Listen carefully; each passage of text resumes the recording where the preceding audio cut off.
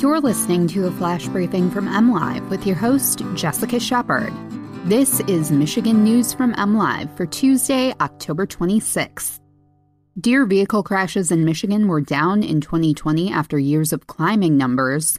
Michigan names a new director for the Unemployment Insurance Agency, and 3 1800s-era shipwrecks are discovered in Lake Superior.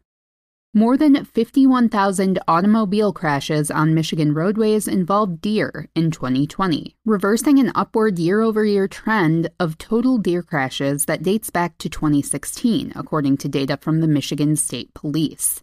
That represents nearly 5% of the 245,000 automobile accidents in Michigan in 2020, which also saw a 5-year low. There were 5 fatalities in 2020 deer-related crashes, a more than 50% decline from both the previous year and the average of the past 5 years. More than half of all crashes occurred in dark, unlighted roadways, with crashes most likely to occur at dawn and dusk, which also coincides with morning and evening rush hours.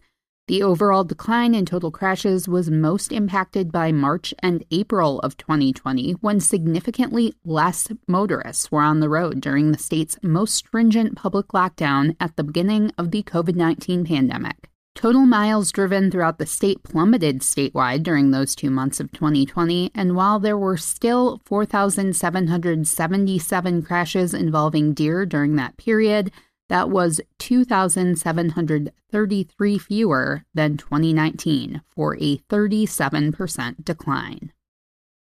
11 months after Steve Gray resigned as Michigan's Unemployment Insurance Agency director, Governor Gretchen Whitmer has picked his replacement. Julia Dale is the new UIA director, Whitmer announced in a news release on Monday, October 25th.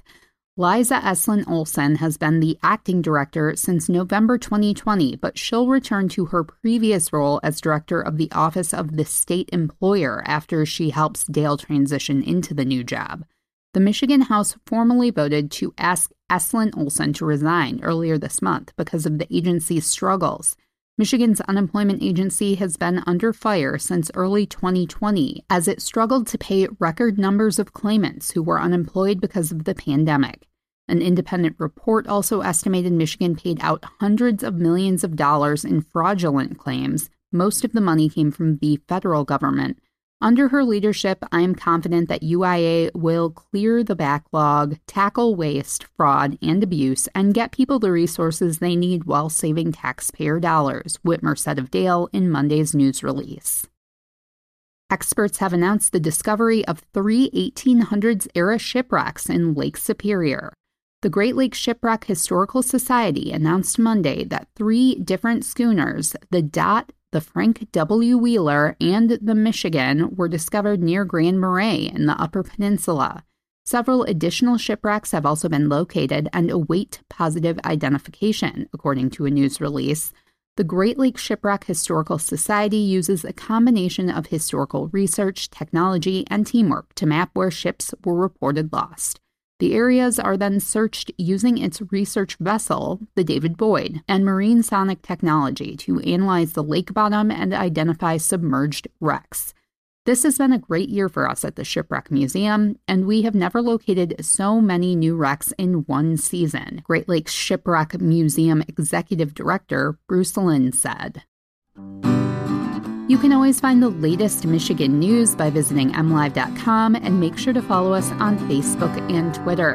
And if you like podcasts, we have a special one launching today. Our Michigan Crime Stories podcast has a special series that starts today with part 1 of our pin-conning paralyzer story. So check that out wherever you find podcasts or by visiting mlive.com/podcasts. We'll be back here tomorrow with more Michigan news from MLive. Thanks for listening, and have a great day.